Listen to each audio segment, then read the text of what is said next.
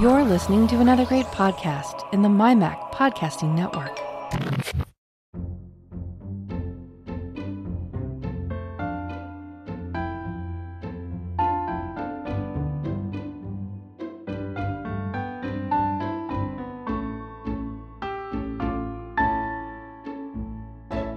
Hi folks, and welcome to episode 94 of the Let's Talk Apple podcast. I'm your host Bart Buchholz, and this is show number 94, the show for June 2021. Today our panel is small in number, being not really so much a panel as a duo, but that means it is going to be all the better for it, because I have with me a special guest who is extremely appropriate to this month's big news. Steve Harris from Reinvented Software has very kindly agreed to join me. Steve, welcome to the show. Hi, Bart. Thanks for having me. Thank you for coming on. I really wanted to have a developer on to digest the June news. It seemed very appropriate. Yes. And there is other news, and, as someone who's in the Apple community, I'm sure you'll have things to say on the other news. But let's face it, in Apple land, June is developer month. Yes, I mean, it very much is. I'd say the only thing that did break through into my bubble this was the news about Windows 11. Well, which is kind of related. So that's actually, yes. So we also have that in our menu. So this is your first time on the show, and I've sort of plugged the fact that you're a developer, but you are Reinvented Software, and I know you as the guy who writes the thing that makes my podcast feed work, as in the guy who does Feeder. Do you want to give the listeners a very quick sort of potted history of Steve Harris? Yes, Steve Harris. Well, I've been making, Mac apps since about the Mac OS X public beta now, which is 20 years. And Reinvented Software has been going almost as long as 2003. I make two apps. One is Feeder, which can create and publish podcast feeds, and the other one's called Keep It, which is a sort of notebook organizer productivity app. Would it be fair to say Evernote that doesn't suck? Yeah, I would say that. I was once such a happy Evernote user, and now I just feel like I'm in a cage, and it's not a gilded cage. It's not like Apple's walled garden. I just feel ick. So I'll be honest, I spent some time today going, I'm starting to think I might keep it and kick Evernote to the curb. Well, you can always give it a go and don't tell me about it. And if you like it, well, great. And if you don't, well, We shall say no more, yes. No, exactly. If I like it, I'll plug it all over the show. And if I don't, I shall say nothing. But no, anyway, look, thank you very much for agreeing to join us. So, as usual on the show, we're going to start with some follow-up on stories we've covered in previous months. Obviously, the story that never ends is COVID. I've been whittling down the COVID news every month to less and less, but I do sort of think it's worth noting that all of 511 international Apple stores are actually open this month. That is an accomplishment, isn't it? I think it is, yeah. Yes, I really do too. I wasn't being sarcastic. Yeah, exactly. And Apple seem quite keen on the concept because their chief of retail has said that, we're planning on opening more. So Apple have not been dissuaded from physical stores by this pandemic. No. And the other related piece of news is that Product Red, they're going to continue partnering on COVID relief until the end of the year, which seems eminently sensible. That's good. When last we spoke, Apple was having some difficulty with its podcast subscriptions. They had basically just cancelled it as we recorded at the end of May. It has gone live, as they promised, so you can now get your subscriptions, and there are channels and all that kind of stuff has all gone live. I think I created one for both of my shows. I should check that out, actually. In theory, I think there's a channel for the two Let's Talk podcasts. So that just puts all your stuff on one page, right? That's what I think. See, I don't actually use Apple's podcast app because I frankly think it sucks. Yes. So I'm a terrible, I'm not very good at all this stuff because I don't see what it looks like to other people. It just looks really good in Overcast. There you go. So, yeah. We also then have, last time we were talking, Apple had made a big splash with their spatial audio and their fancy pants improvements to Apple Music. They are continuing to push that thing.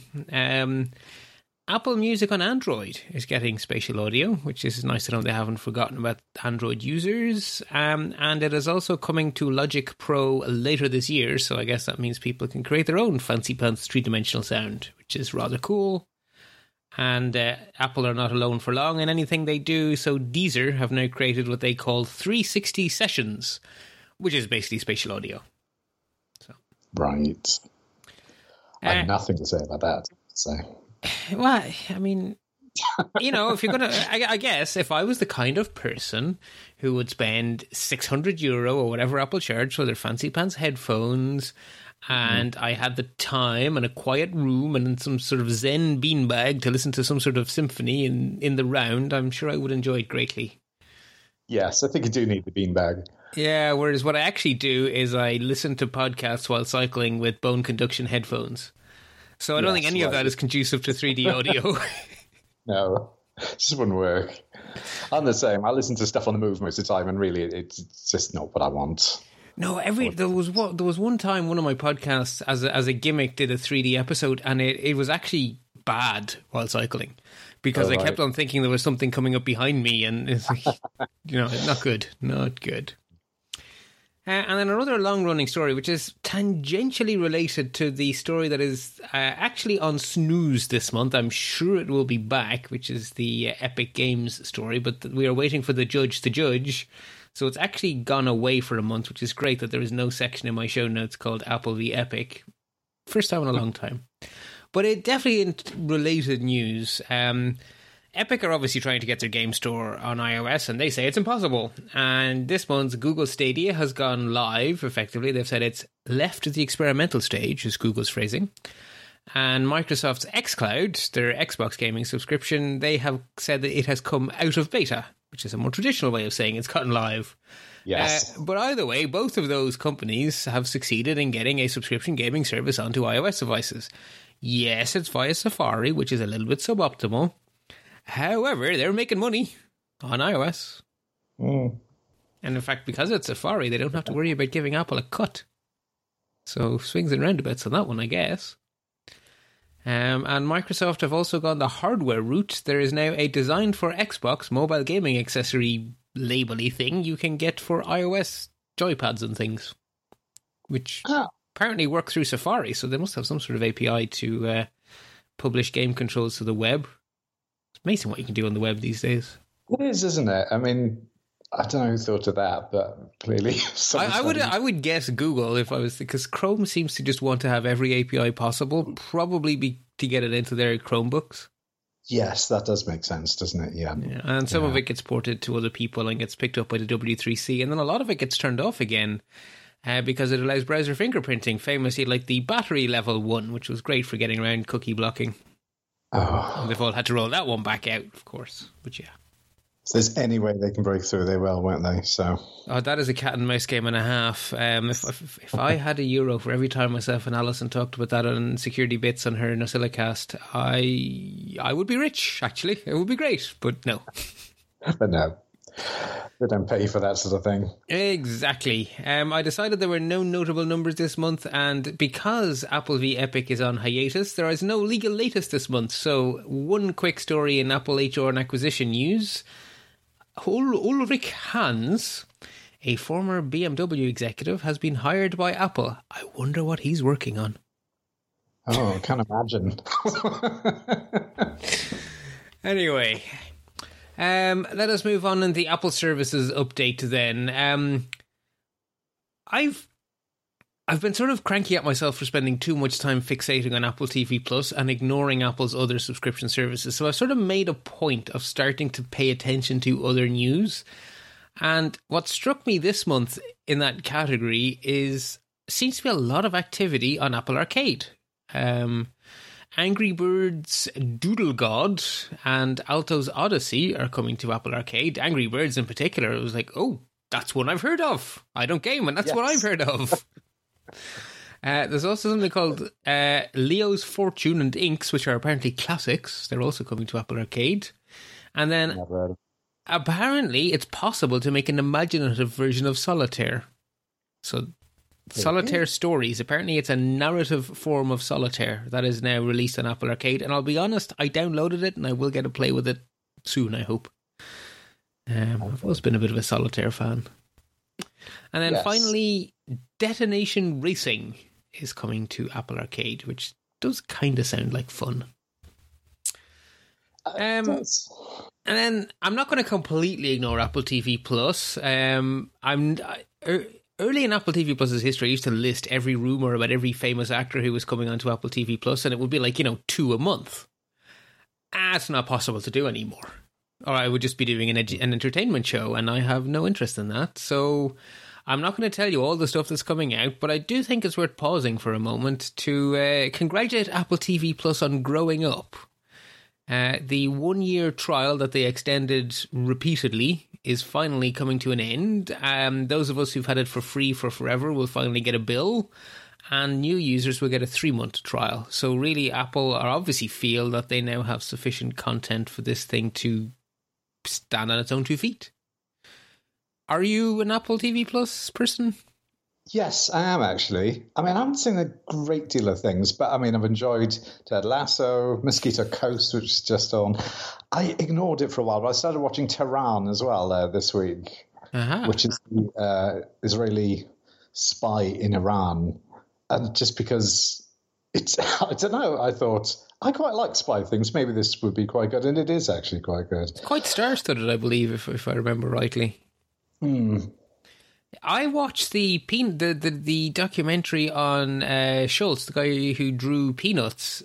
Oh, yes. It was superb. And by the end of it, I was pretty much doing my best not to wipe tears from my eyes. It was really well done. I was genuinely impressed. And at some point, I do plan on watching the Oprah Winfrey Prince Harry mental health series, but I figure I should probably be in the right frame of mind for that, ironically. Yeah.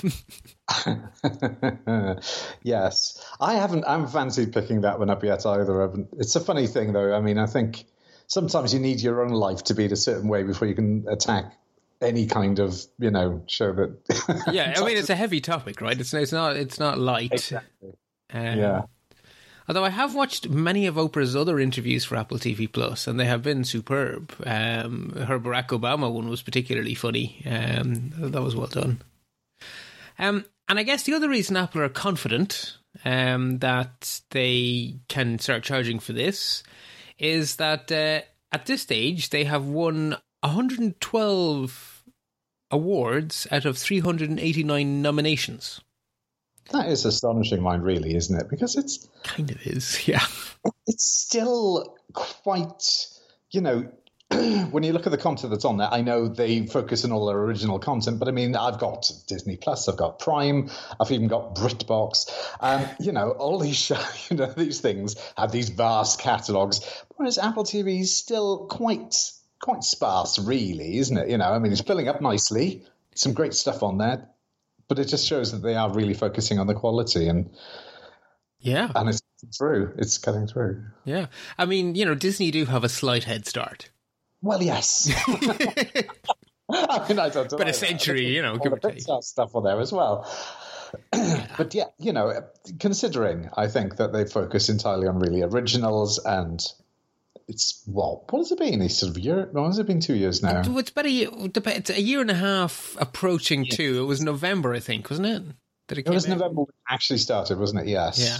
Yes, I think that. Yes. It's time has gone strange, hasn't it?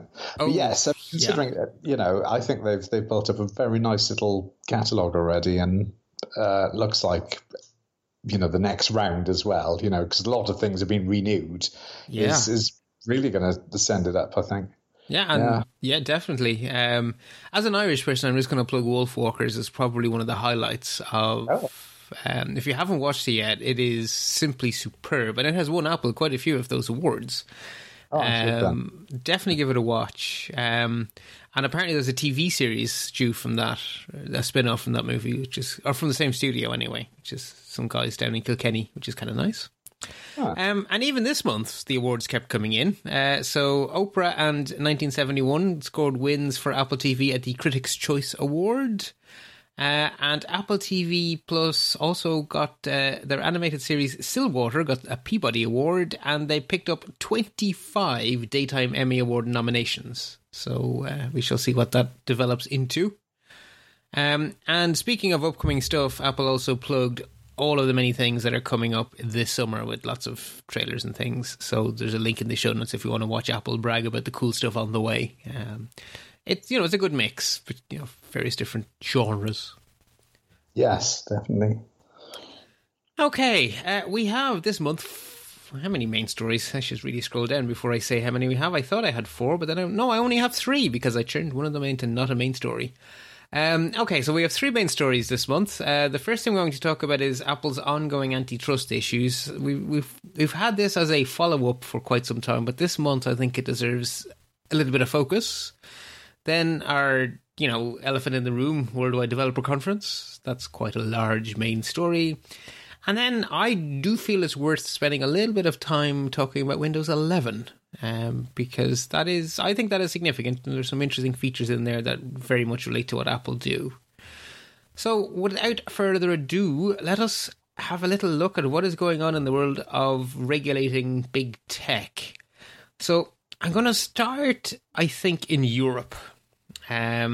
Because that's the easiest to talk about this month. America had a lot of big news. So starting in Europe, a little place called the United Kingdom you might have heard of, Steve. Your Competition and Markets Authority have launched an investigation into whether Apple and Google's market power is, quote, detrimental to users and other businesses. So I wonder what they will come up with.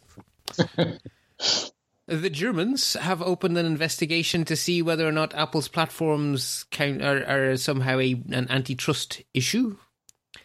The Dutch have decided that they're not investigating. They have simply decided that access to NFC technology needs new rules. They have said that this needs to be reevaluated at the EU level. Basically, Apple Pay should not have a monopoly on contactless payments on iPhones, is their feeling on the matter. So it'll be interesting to see where that goes. But the Dutch, that one hasn't come up before, actually. Well, the Germans have mentioned it in some of their other probes, but nothing's ever come of it. So I wonder if that will also fall out of the German probe. But you're right, actually. That is such an obvious one. Yes. But yeah, nothing yet. And then probably the biggest thing, certainly crossed my mind or my radar this month, is that the EU have finished up a big investigation of the smart home sector. And they have released a report where they outline 4 concerns, and they do explicitly name Apple and many others, but Apple is named in the report. And the things that have the EU exercised are exclusivity and tying practices, so basically bundling stuff together. They say that voice assistants and smart device OSs are acting as intermediaries in a potentially troubling way. They say that there is extensive access to data. Yeah, no bleep. Yes. Dear Alexa, what have you overheard this week? Although in my house, nothing, because you're not allowed in. But anyway. And then a lack of interoperability, which is, I find that one kind of ironic. They've obviously spent too long writing the report and making the report, and they haven't noticed that Matter has just been launched, and that should take care of itself by the end of the year. But hey, 3 out of 4 ain't bad, I suppose. So in Europe, it's a rumbling background noise of threats, but the US was not background noise. A little bit of background noise in the sense that we had a right to repair bill introduced in the House that no one expects will go anywhere, but that's sort of been a background thing for a while. But definitely a much, much bigger thing is that House lawmakers introduced 5 bipartisan, which is a very rare species, bipartisan bills to unwind tech monopolies, is how The Verge headlined it. I couldn't find any news story that actually listed the 5 bills nicely, so I had to do the listing myself. So I had to do a small amount of creative writing. So the first of the bills will empower the DOJ and the Federal Trade Commission, so it's the Department of Justice and the Federal Trade Commission, to break up tech firms by forcing them to sell parts of themselves that create a conflict of interest. So Amazon Basics would be the most flagrant example here, where Amazon run a store and Amazon run a company to make things they sell in the store for cheap. And that does seem like a bit of a conflict of interest, so you can see the logic there. The second bill would ban companies boosting their own services over rivals, and the obvious thing everyone thought when they read the the proposed law, was that this is about Google search results containing links to Google services and that kind of stuff. And then Representative Cicilline then went and threw quite the spanner in the works when he said, and that also means that Apple can't bundle any apps of their own with their own OS. Yeah, that's just like, okay, now I think this bill's a terrible idea, because if a phone has to ship without an email client, and if a phone has to ship without a music player, and if a phone has to ship...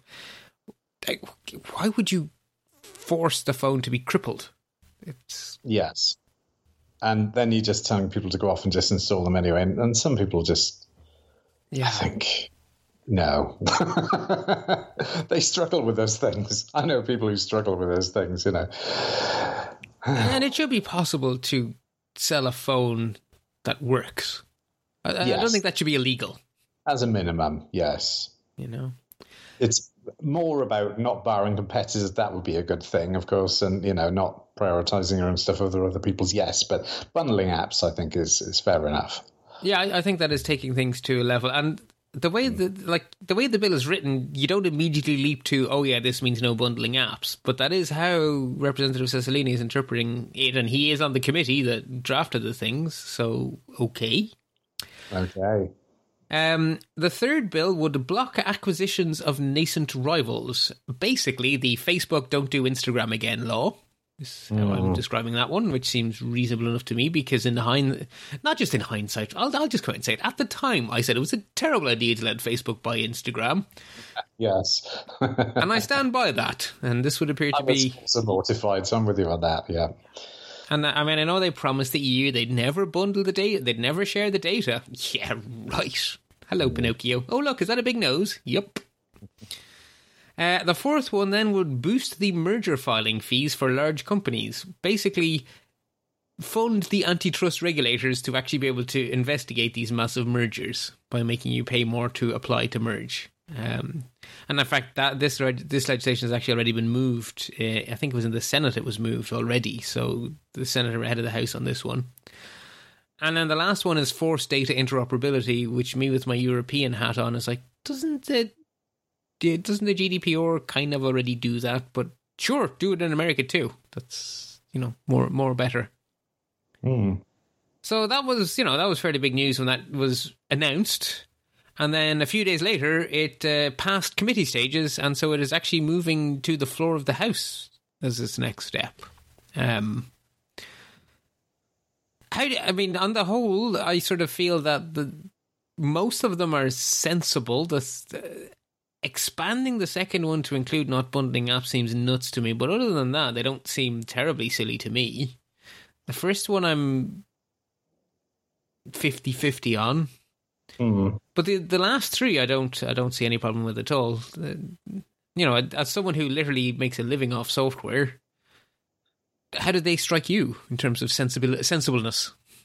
No, I think they are sensible, and I think it's only very recently now that I think we've seen legislators actually start to get to grips with some of these issues. Even so, if you do listen to some of their hearings, it's clear they haven't got to grips with it, but I think those do show that, they're really sort of getting their heads around what's going on a bit now. And I think the reason we're in the situation we're in with some of these, some of our favourite big companies, is that they have been allowed to go unchecked for so long because nobody really knew or understood the implications. And so it is good to see that finally I think we are starting to get a little bit of oversight there, a little bit of... But of course, it does have to be sensible, and hopefully they will work all these things out. Yeah, and we are still, so the bill is now past committee stage, which means they then go to the House floor. Then they also need to be taken up in the Senate. The Senate will make their own changes and tweaks, and then they have to go through a reconciliation where the two versions of the bill get averaged out, and then they go back to both the House and the Senate to be voted on again. And then assuming all of that passes, it goes to the President, who can still do a line-item veto and only let some of it through. So... Plenty of water to be added to this soup. Yes. We shall see. Apple, however, do not see things the way you or I do. They're quite cranky about the concept. They slammed the proposed antitrust legislation in a scathing letter to the committee. They've also released a white paper outlining why it is very important that they be allowed to have very tight control over the iOS App Store. And I don't 100% disagree with Apple. In fact, I don't even 50% disagree with them, but I do think I 40% disagree with them. They're also extremely strong against sideloading, and Apple's execs have been making that case quite strongly. Tim Cook said that sideloading is not in the best interest of users. And another Apple exec, Eric Neuschwander, I'm going to mispronounce it, but it looks German, so I'm going to say Neuschwander. Sideloading in this case is actually eliminating choice. And as bizarre as that sounds, I kind of agree, because something that worries me about Europe, and the German case actually smells quite strongly of this. In Europe, the concept that it is a choice to choose a vertically integrated system doesn't seem to register. They seem to think that everyone should be a system like Google, and that is giving people more choice. And I would say, no. I want the choice to have a vertically integrated walled garden. I want to be in that walled garden. There are flowers that only grow in walled gardens. Yes. You know, I mean, take the horticultural example too far, but the reason we have walled gardens is because they work. They allow plants to grow in not so temperate Irish and English climates that would prefer to be in the Mediterranean. So, you know, and I think that should be... I think that is a valid form of competition between platforms, that you can choose to have the Google model, the Wild West, or the Apple model, the Gilded Cage, if you're going to be pejorative about it, but I still think that's a choice. And Apple do not have 80% of the market share. No, that will be the other guys. Yes. And I think that is an important factor in all of this, isn't it? You know, they haven't got some sort of like Microsoft Windows type monopoly on the whole thing in the way that the PC market was. You know, things are spread out, and it's still, I mean, it's not a very fluid market, but things can shift in and out of it, isn't it? You know, things can change in this world. It's not, I don't think they need to, you know, go down that hard. Yeah, and I think something Americans often lose sight of is that the whole world is not America, because in America, iOS is quite dominant. But in the UK and Ireland, iOS is not dominant. Android is massively dominant. And in parts of continental Europe, it's extremely dominant. I know my home nation of Belgium is particularly iOS dominated because they have a law against bundling phone contracts with phones. So everyone has to buy their handset outright. Oh. And the iPhone, when you have to buy it outright, you know, you are buying a quality piece of hardware and it is value for money, but it ain't cheap. No, it's definitely not cheap. No, yeah. So there's a lot more Android in Belgium and a lot fewer iPhones because everyone has to buy their handset outright. And, you know, for a lot of people, it does come down to that, doesn't it? You know, it's just, well, here's a great Android phone. Here's an iPhone. This one's half the price. I mean, there are things in my life that I care about, and there are things in my life that I don't care about. And the things that I care about, I tend to be of the opinion that I will buy something, I will invest in quality that I know I will get value for. And there are other things that I just don't care. And I will pick up the little imitation own brand for piddly nothing. It'll last me half as long as the one that costs 5 times as much would, and I'm still out a winner. Yeah. Exactly. So, I think a lot of people see it like that. Yeah, I mean, there are many people in my family who have Android phones because they just see it as it's a thing that I run WhatsApp on to talk to my kids and grandkids. That is it. I mean, that is all it does. It's a proper commodity these days, isn't it? You know, it's just you just get one, and when it goes, you just get another one. Who cares? Exactly. It's on a big screen or whatever. It's on the big camera, you know. And I guess the good thing is that, you know, 80% of phones have 90% of phones probably have, you know, 90% of things everyone needs. Like, I mean, I'd say probably 90% are perfectly acceptable phones nowadays, probably, aren't they? The one niggle I still have, which worries me for my own family members, is that the support ends disturbingly quickly on some of those cheap Android phones, and you have people with very important parts of their life on utterly insecure phones on the internet. Yeah. Yes. So that worries me, and my own family will get regular reminders from me that yes, I know that Galaxy whatever hasn't quite died yet, but it kind of has. Yes. Yeah. And Apple are definitely better at that. Yes, definitely. Yeah. I would obviously always recommend Apple. I mean, we are an Apple show. It's just to me, so it's fine. And then we should just one final related story after Apple started releasing white papers and all that kind of stuff. The EU, as who is she? The competition chief. She warned Apple not to use privacy and security as an antitrust shield. Oh yeah. Look, we know what way that part of the commission is thinking about Apple. So yes. The thing is, I really like the commissioner. She is she's right on many things, and she's really good at it. I just don't think she's quite right on tech. But I still have a lot of respect for her, and she's an amazing interviewee. Actually, I've heard her interviewed in a lot of podcasts, and she is extremely good at expressing her point of view, extremely reasonable, and you can understand why she's done well in government. Anyway. Let us move on to the big story of the month. WWDC. Apple had a massive keynote in which we got lots of news. But of course, the keynote is only moment one of a 4-day or a 5-day. How many days was it? Was it a full week? Yeah, it's a full week, 5 days, yes. Full week, so 5 days worth of... Just the keynote and State of the Union, though, so you don't get much then. Yeah, I mean, okay, so the Monday is indeed... So you have the public one, which everyone knows about, which is the big keynote. And then there's a second keynote that day, which I have been watching every year for the last couple of years since I discovered I could, which is the State of the Platforms, State of the Union presentation, where Apple tell the developers what's coming in their main operating systems. And that's becoming an ever longer list as time goes on. And then for the rest of the week, you have sessions where Apple actually do in-depth presentations on specific new APIs that they've announced at one of the two previous keynotes. And this year I actually ended up watching a few of those sessions because some of those sessions were extremely insightful. Probably the most insightful one I watched actually was the one on Secure Relay, because their public PR was very low in nerdy specifics. It really was, wasn't it? However, the developer one was extremely high in nerdy specifics, and as a sysadmin by trade, it had all of the details I wanted, and I now actually understand what the darn thing does.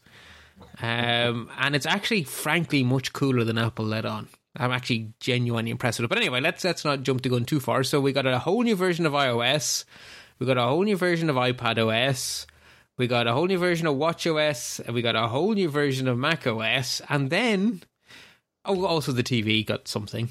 But there were also a lot of things that sort of crossed over among all the platforms. So Siri and iCloud got a lot of love. FaceTime basically has joined the 21st century. I know Apple are making a big deal out of it. And the SharePlay stuff is darn cool, I will grant you. There's a little bit more going on there than you get with Zoom, but a lot of it was catching up.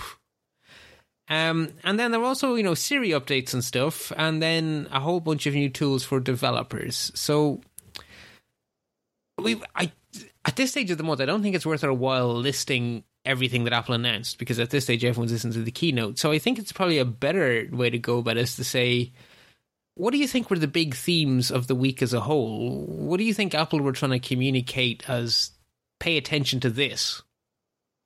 I really thought this was one of the first times that, even though it's quite an understated WWDC, it's the first time we've really started to see their platforms sort of really merge together. And a lot of things, most years, Mac gets something one year. Well, iOS gets something one year, Mac gets it the next year, the iPad gets it the next. You know what I mean? There's this sort of ever-rolling thing. This is one of the first years everything started to really come together, and it was like, well, we want to do all this stuff in lockstep now. It's really important that we start to get all these platforms moving in the same direction at the same time. So most of the features that they announced, the big sort of headlining things, work across every single one of those platforms. And I think that really stuck out for me. So it's not like any one big tech, but it's the whole idea of everything going in the same direction for once. And I think, I mean, it used to be the case that when I wrote these show notes, it would be very, very easy to break it into logical chunks. And it used to be just 2 logical chunks, right? The Mac stuff and the iOS stuff. And they were very obviously separate sections of the show. It's not possible to do that anymore. Because you just end up repeating yourself. You just end up saying ditto, ditto, ditto. Yes, exactly. And this is something that, I mean, as developers, we've been wanting for a very long time, because the minute one platform gets something, all your users want that thing on all the other things. It's like, well, what, am I meant to do this? You know? Well, right, exactly. I can't do this. And then they're frustrated and so on. Or, you know, you do try doing it, and then the next year, well, you have to throw that away and just take on whatever Apple's introduced finally. So no, this is really welcome. And I think this is the first time now since iPhone and iPad that iPhone, iPad, and Mac have really all looked like they come from the same company and the same people making it. And that's just a superficial thing, not a developer thing. You just look at the screen. Everything now is starting to look far more consistent and aptly. Yes. Yeah, you're right, actually. The days when those are very, very distinct. Like the first iPhone had a very distinct iPhone look, and at that time the Mac was still in its brushed metal phase, which is very, very, very different. I mean, iOS was very skeuomorphic, but it was never brushed metal. No. You know? But my impression as someone who dabbles, I mean, I'm a sysadmin primarily who does some programming, so I would not call myself a developer. I program, and I know enough software engineering to be dangerous. But I'm not a developer, right? But something I have sort of noticed watching these WWDCs over the last, let's say, 3 years, is a real laying of a foundation. So Swift was the first brick in the foundation, where you had this one programming language and this one very common set of kits under the deep down, this kit and that kit. And the kits were the same across all the OSs. The GUI layer hadn't, but the kits were the same, and you had this new language that was going to make them all the same. And then with Swift UI, you get it to the point where you now have the one language for describing your UIs. And it really does become the case where you're not writing an iOS app, because it used to be so weird that you'd have NS this and NS that, and you'd have a different, I can't remember what the other prefix is over on the iOS side. But you basically had 2 parallel similar APIs. And never the twain quite met. Yes. And now it is actually, if you have a color, it's it's the same. I don't know if it's called NS color or what they call it, but what used to be NS color, there's now the one color class to represent red across all the platforms. There's, there is the one SoundKit API. There was a Shazam kit released this year where you can do audio recognition for free because they bought Shazam. So Shazam has become a kit. But all these kits are now the same. It's not like similar APIs. It's the actual same API. So you write your app once and then you skin it for, teeny tiny screens with big chunky fingers, bigger screens with still fairly big fingers, something you might use a stylus on, and then something with the keyboard and mouse. And a sit-back interface for the telly. Yes. It's starting to come together, and I think they've just found a way to do it. Because I know that UI Kit, which is the the iOS version, and App Kit, they're very, very similar until you actually try and use them as well, and you find all these differences. It drives you nuts. Well, I mean, it's almost a bad thing that they're similar, right? They should either be the same or they should be different, but similar is one of the most difficult things to deal with.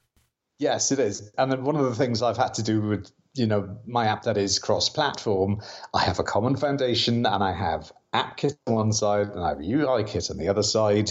And of course, I'll do one. Maybe I'll do the Mac first, and I'll say, "Oh, that was great. That was easy." And then I'll go over to iOS. So it's not there. This thing isn't there. That thing isn't there. Oh, it doesn't work the same. Oh, look, I've done the exact same thing, and it's completely different.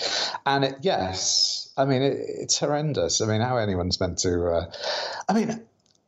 So you're in a situation where you have apps with history, so it's not...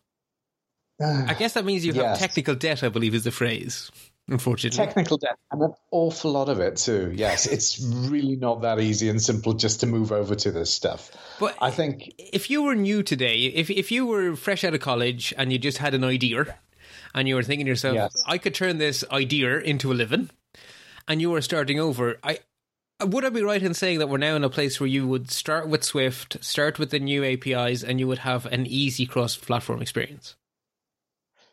Yes, I think you would. On the other hand, they're not quite ready yet either. So you need to wait a year to graduate, is what you're saying. If you're an undergrad now... Yes, exactly. But no, I mean... You see, you can always work around these things, but I think then you would hit this horrible wall where you have to go into UIKit or AppKit and actually try and get something that does work because these things aren't quite really there yet. So I think at the moment you can sprinkle it in your apps, you can use it for bits and pieces. It's getting better every single year. Is it really there yet? I wouldn't say it was. I mean, I see on Twitter, because I have a lot of developer people on Twitter, two things. I see one, people are using Swift UI. They create this amazing looking little demo that is not really a realistic app. And they say, wow, look at what you can do. And it's useless, but it's very pretty, Yeah. And then I see other developers, well, I've tried to use Swift and I've hit this problem. Then I hit that problem. I wrote into them. They said this and they said, oh, it won't be fixed till next month. And so, you know what I mean? Yeah. So reality is just far from it. But I think if you are just starting out and... maybe you won't hit those things. Maybe you can just gently glide into it and you stay within the constraints and you might just get away with it. But I don't know. I mean, personally, I would say no, not yet. But is the trajectory in the right direction that no is on its way to a yes? Yes, it is. Okay. Yeah. Because it does make a very good demo, right? As someone who... it's fantastic demo. Because when I watch the State of the Union and when I watch some of these sessions where the guys, they type 2 lines of code and this magic UI appears, it's like, ooh. How did you do that? I mean, it looks so easy. I mean, me with my Node.js JavaScript experience, I could write a Mac app in 5 minutes. Look at it. He just types a few words and a magic app pops out. But of course, it's not like that in real life. I will say as well, it has. There's something about Swift and Swift UI that has real nerd appeal because they've been sort of developed. They're new, and Swift UI in particular. Because with Cocoa, that's both for Mac and iOS. You'd have interface ability, drag and drop stuff, and connect them together. And how cool is that? We used to say. Well, this doesn't. Well, and frankly, we did. You're dead right. We used to say that. Yeah. But apparently it's not cool anymore, apparently. I believe the buzzword du jour is declarative syntax. Oh, absolutely. Yes, exactly. Yes. So yes, no longer cool. But I think this is coming from the same place though, in that, like you say, like 2-3 lines of code and you've got this wonderful thing. On your screen already, and it didn't hurt, And I suppose, I guess it's a lot less daunting for people to dip their toe in the water and get started. Yes, because you don't learn anything by dragging and dropping things onto a window, do you? You don't learn. No.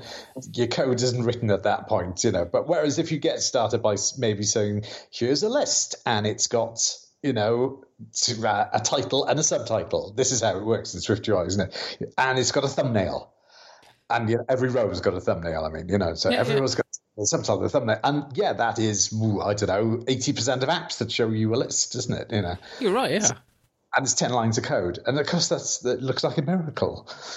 Yeah. Yeah, I mean, I counted it up once. I think, I can easily, I can dabble in, I think it's 15 different programming languages at this stage. Oh. And you know what has beaten me every single time I have tried is bloody Objective-C. I'm sorry, my brain does not work that way. It just doesn't work. I think that's it. I think that actually there is a great divide. I mean, I had no choice. I had to learn Objective-C. I didn't want to. I mean, I was a C programmer, so I had that bit. And I was a Java programmer. This is very long ago. I was going to say, Java was my first language. I as much as I think it's a stupid language now, I still don't like hearing bad things about it. Yeah, I wasn't going to say anything bad, but that was sort of my back. Well, before that, COBOL I did. I'm that old. But I didn't want to learn Objective-C. I got into it, and then I loved it. And that is kind of what everyone says. But I would say that Swift is more designed... I mean, it looks a lot like C# in a way, but it's got that kind of scriptiness about it. It looks a bit more flexible, a bit more easygoing. Objective-C is the strangest looking. Yeah. And neither is C, to be fair to it. But, yeah. It lets you do some great things. But yes, I say that it's so unlike everything else that it's quite off-putting as well. So Swift in that way is a lot more inviting for people because it looks, if you've done C or Java, well, C, I'm not saying C like C is cool. Well, I think JavaScript probably even... You can maybe find aspects in there that sort of, bit of overlap. Yeah, so anyway, it's, I definitely think Apple are beginning to reap the reward of a lot of work in foundation layers. Yes, and I think they have a few more years to go, but I think people are on their side on this as well. They want it to succeed, so it's not. It doesn't matter if it takes a bit of time. Really, people want this. Exactly, and from the user's point of view, it is definitely true that having an Apple laptop, an Apple desktop, an Apple Watch, an Apple phone, an Apple tablet, the unifiedness of the experience is growing and growing and growing, right? I mean, the fact that I can just hit Command-C on my Mac, pick up my phone and paste. Yes. It's bloody magic. The fact that AirDrop actually works these days is supremely useful. And I am extremely looking forward to being able to drag my mouse through the edge of my Mac screen and just bounce it into another Mac. I mean, I hope it works as well in practice as it did in the demo, but that really caught my eye because I am a many device kind of person. And at the moment, particularly in this working from home universe, what that means is lots of keyboards and trackpads scattered across my desk. Oh, yes, of course. Yes. Because I have made it a policy that I have a work machine and a personal machine, and I do not mix the two. There is no work on my personal machine, and there is no personal stuff on my work machine.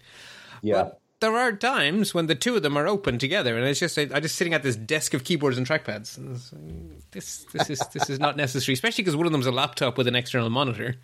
So then you have two keyboards and trackpads for one computer, followed by another keyboard and trackpad for the other. It's like, oh, for God's sake. You are then made for that feature, definitely. Yes. It sounds like, yes. And actually, sometimes the iPad is sitting there too, because sometimes I want to audit a Teams call, but I want to actually do some work at the same time. So then the iPad sits on the windowsill looking down at me,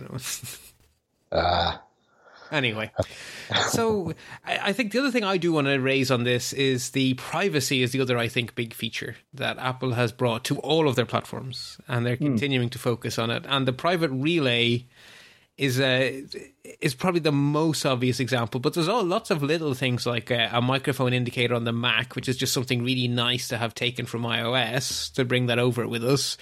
Yes. And also another nice one, because the way Apple have redone their operating system on the Mac, so that actually there's a read-only partition that contains the OS, and then there's a write-only sub-part of that partition. It's done in a very clever overlay sort of a way. It's actually really trivial now to keep the OS but nuke all of your data, which is how it's worked on iOS for years. And so now on the Mac, you can just do that factory reset thing, and basically an encryption key gets deleted and all of your data just vanishes in a puff of entropy, effectively. Entropy. And it's just gone. And it's safe to hand that Mac over, and there is no need to DirectX boot and Newt doesn't have to spend 36 days running over everything 5 times or whatever. It's just a nice little thing. But so I guess just to say, so there's Apple rather confusingly rebranded paid iCloud as iCloud Plus. It's not a new thing, right? So at the moment, there's free iCloud, and there's iCloud you pay anything for, be that 99 cent and up. And Apple have now started to name it differently. So if you pay anything, it's iCloud Plus, and if you don't, it's iCloud. And if you pay anything, then you get Private Relay. And what Apple didn't stress is that actually the most powerful thing you get from Private Relay is that it is actually oblivious DNS over HTTPS, which means the biggest leak of all of your personal data that exists on the internet is the domain name system, or DNS, which is unencrypted UDP traffic, which can be abused in so many ways. That is just gone if you're an iCloud Plus user. And all of your DNS is now secure and private, just out of the box. But the H in Oblivious DNS over HTTPS is HTTPS. So Apple said, well, if we're going to have this infrastructure for encapsulating DNS packets in an HTTPS stream, why don't we just put the web traffic in the web protocol? And so the private relay for Safari is really just piggybacking on the architecture of Oblivious DNS over HTTPS. It's just HTTPS over HTTPS. And what they're also doing for free, which they didn't make a big deal about in the keynote at all, is app data from any app that is over HTTP is automatically routed through that same secure channel. So you're effectively... So they're not messing with VPN traffic. They're not messing with secure traffic from apps. But if your app is talking HTTP, it just gets wrapped into the private relay wrapper for free as well. And that is just a really good architecture. It is just a superbly well engineered. Apple are actually one of the people who created Oblivious DNS over HTTPS, along with big people at Cloudflare. And I don't think they gave themselves enough praise. They really didn't explain it either. I mean, because you were saying watch that session. That is actually one of the sessions I watched, but I want to watch it now. Seriously, it actually gives you the nerdy detail. Trust me, it's only 15 minutes. I think it's superb. Right. Yes, that is the good thing. They don't go on this year. I will check that out. I mean, it does sound extraordinary. I didn't see that announcement coming either. I mean, that's one of the privacy announcements I think a lot of other people who are milking this data, when you think of what they could get overall. I mean, just IP addresses as well, isn't it? But milking the data from that DNS, and now they won't have that. And I think, and they can't say anything. Exactly. I think it's superb. And one of the worries with plain old DNS over HTTPS that I was going to concentrate all the DNS traffic on one or two IP addresses run by Cloudflare. But Apple actually have quite a few partners, and they're using CDN. In fact, they're using 3 CDNs. So the DNS traffic is actually being kept to your local country. So it's not your IP address, but you will be coming out of a UK IP address. I will be coming out of an Irish IP address. People in Maryland will be coming out of a Maryland IP address. So you're not going to get snared up in content restrictions and stuff, wrongly seeing you as being in a foreign country and all of that kind of shenanigans. It's a massive issue, isn't it, potentially? And the other one that's, it's not as obvious, but a lot of search engines and a lot of localization stuff on the web tries to figure out what vague geographic area you're in to give you more sensible results. Yes. And it's not a danger for tracking your privacy that they know that you're somewhere in the United Kingdom or whatever, but it is actually useful for the internet to know that you're somewhere in the United Kingdom. For a start, they can show you the page in English.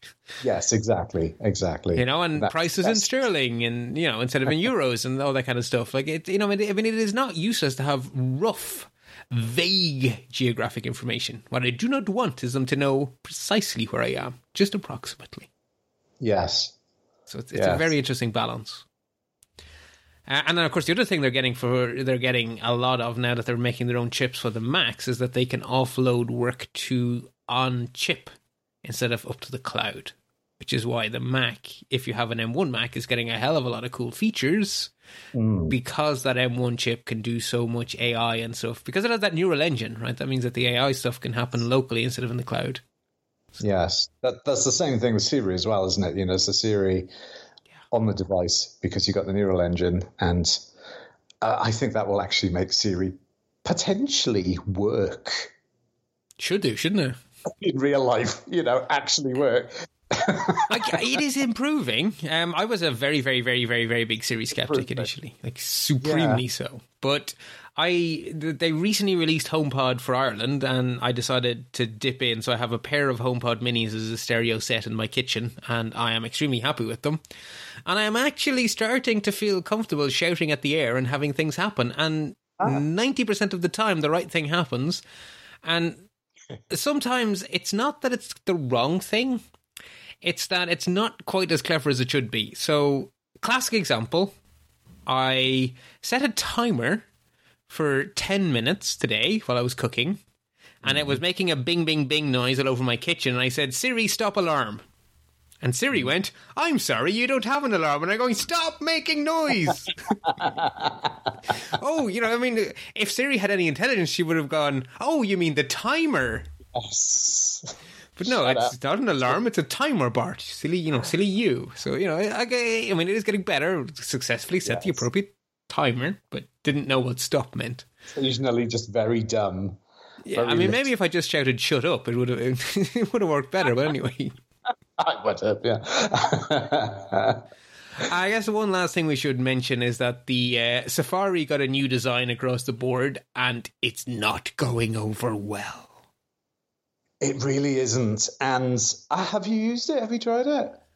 I haven't, because I am so ingrained in Tree Style Tabs, which is a Firefox plugin, that I'm just not leaving. Because Firefox changed its tabs as well a few weeks ago, and the whole internet lost its ever-loving mind. And I was like, I don't care. I have Tree Style Tabs.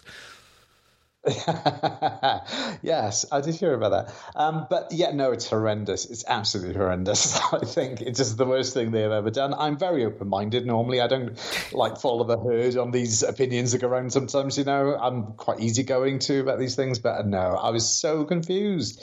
The location bar moves around depending which tab you've got, and you just don't know where anything is anymore. They've hidden the share button, which is massively useful. And oh God, sorry. Right. The show notes, as the listeners will know, are quite detailed. Each and every single solitary link in that show notes arrived there with the share button. The share button is my most used button in Safari. Yes. I think it probably is most people's most used button in Safari. And across maybe all iOS apps, it probably is Safari where they would use it the most. So that's where you want to get that little URL, that little page. You want to send a link to someone. You want to put it somewhere. Yeah. Everyone wants to do that, and they've hidden it. And I'm beside myself with the hassle and grief this is going to cause me. But the good news, I guess, is that this is coming out during the beta. So all of these have gone public beta just this week. So they were developer-only beta since WWDC. They've now gone public beta.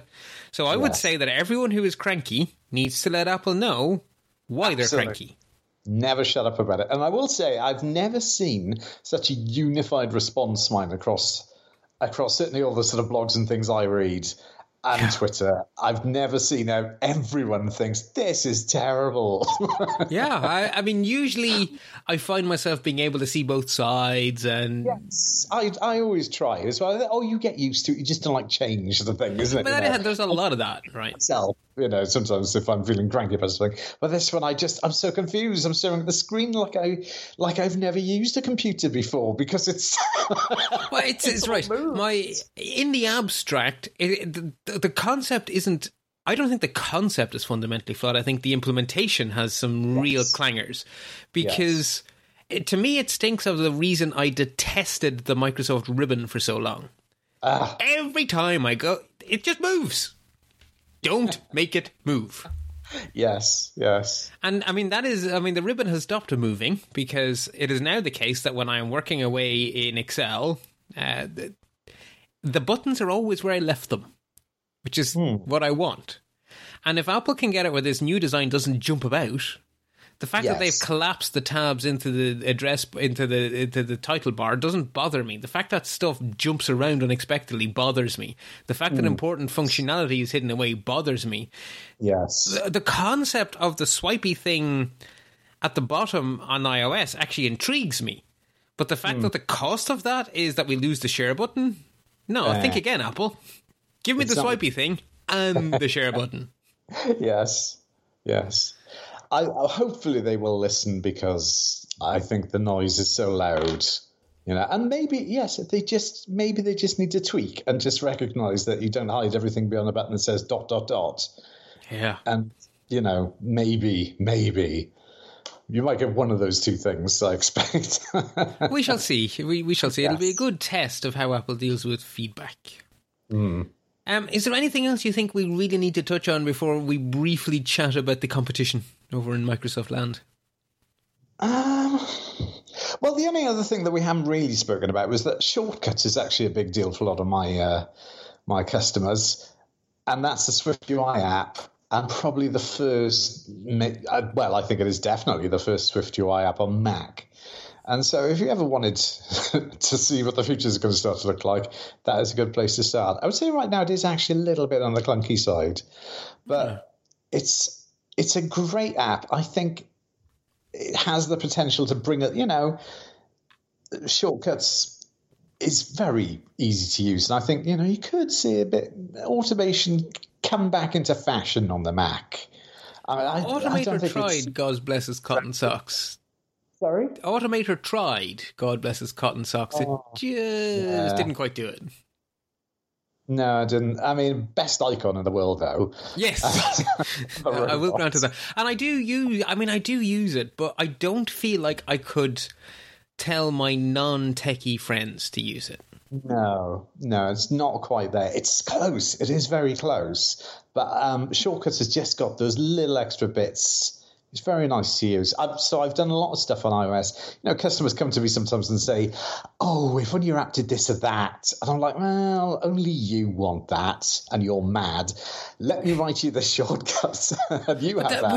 That's actually a really good point, right? Because it's much easier to expose functionality through, effectively it's an API, right? I mean, I know we don't call it an API, but effectively it's an API.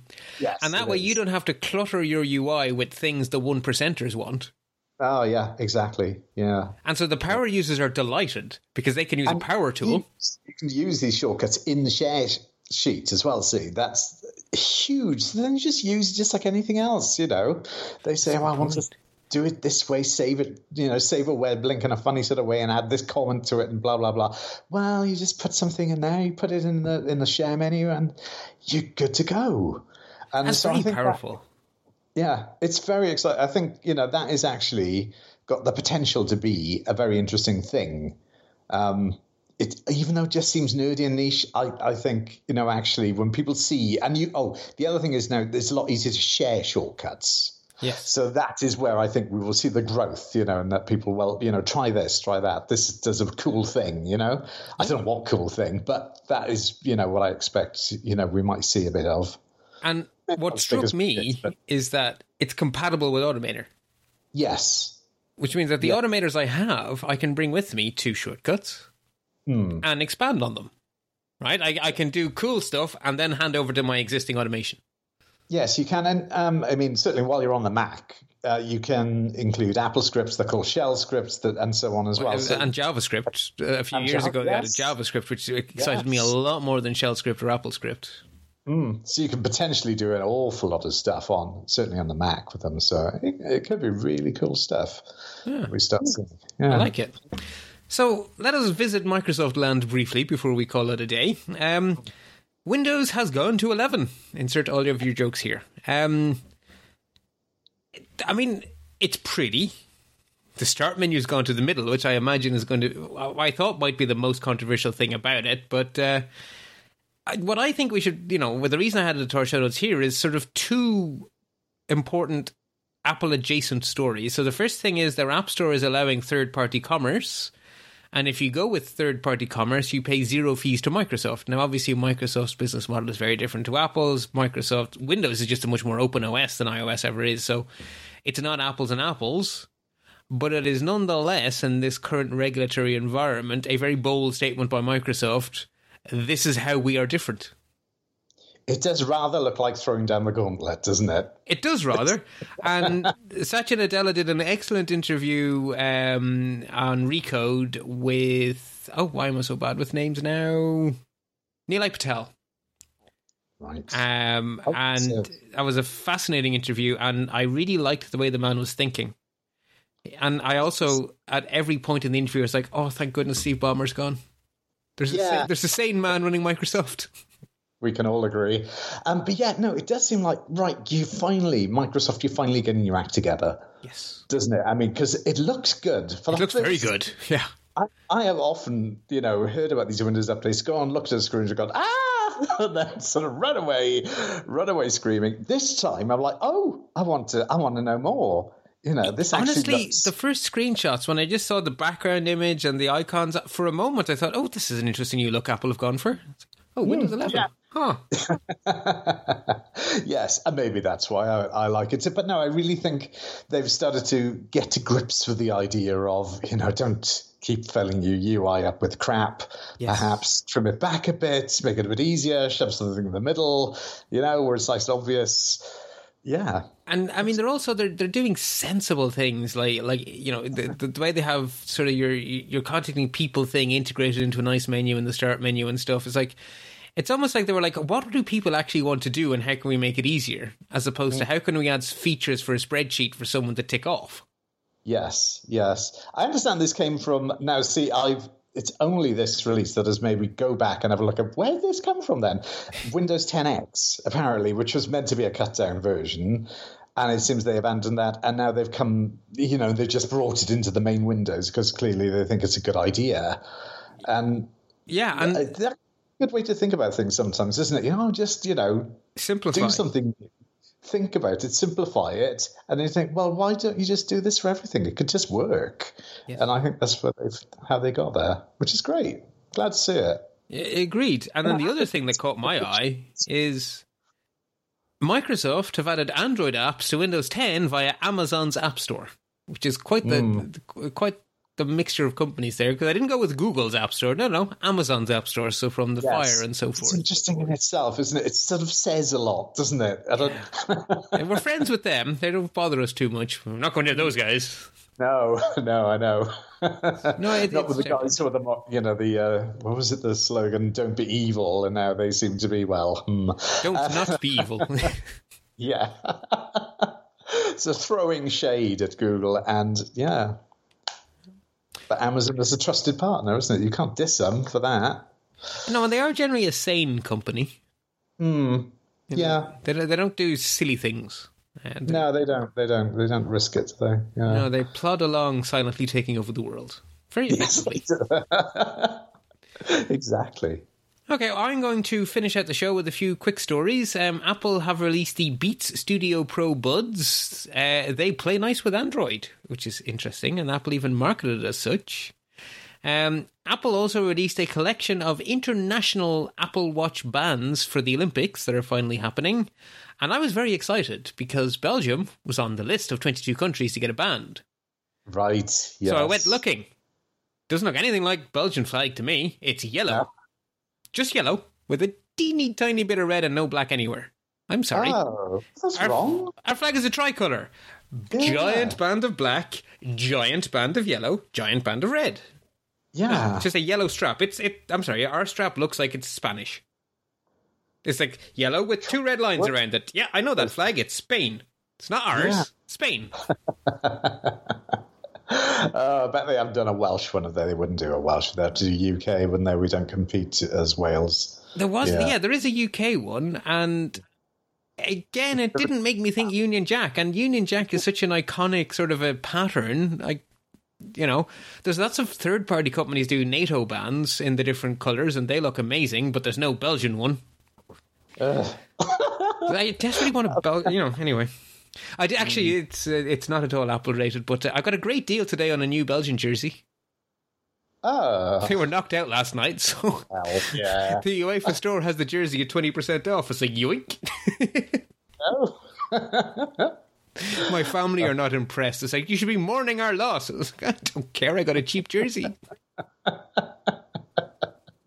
It's what counts, isn't it, in the end? Were you going to win anyway? Probably not. So, to be honest, we had a chance. This could have. We were a contender this time, which is nice because there's not much point in supporting Ireland. They weren't even in it, and even if they are, they don't win. But anyway, sorry, we were doing quick stories to finish out. So yes, Apple Watch bands, boo-hoo. Linux has added official but basic support for the M1 chip, and Linus Torvalds is stressing that we should continue to bolster up the basics before we go mad and start doing stuff like graphics acceleration, which is probably sensible. And then mark your calendar, folks. Apple's Q3 earnings call will come out on July 27th. Right, well, that is a month of Apple news neatly condensed. Thank you very much for giving up your Saturday evening to do it with me, Steve. It has been a pleasure. Yes, I've enjoyed. Do you want to remind the listeners where they can find you and your stuff?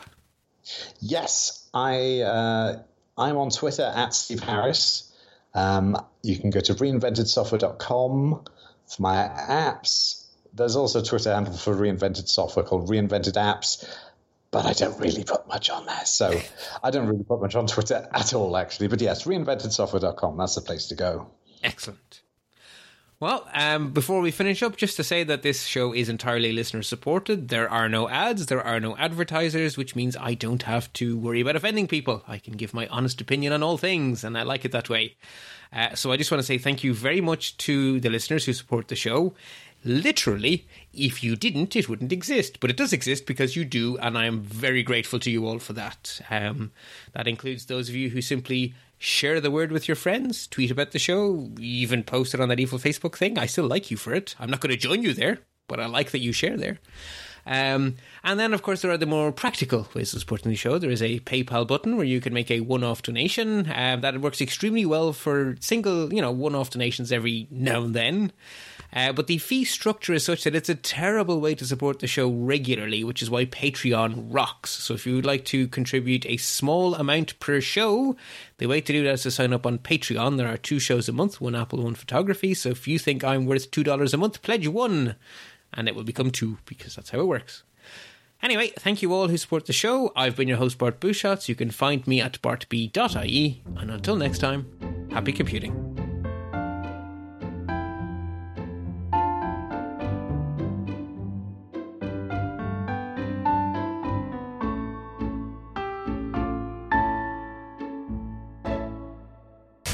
You're listening to another great podcast in the MyMac Podcasting Network.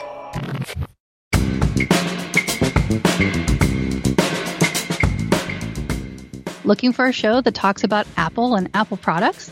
Then Geekiest Show Ever is for you. What about Amazon? Google? Geekiest Show Ever is for you. Mesh networks, distance learning, all kinds of technology, interviews. Yes, Geekiest Show Ever covers that too. I'm Elisa Pacelli. And I'm Melissa Davis. Listen to the Geekiest Show Ever on the MyMac Podcasting Network in your favorite podcast player. Feedback, show ideas, and reviews, always welcome.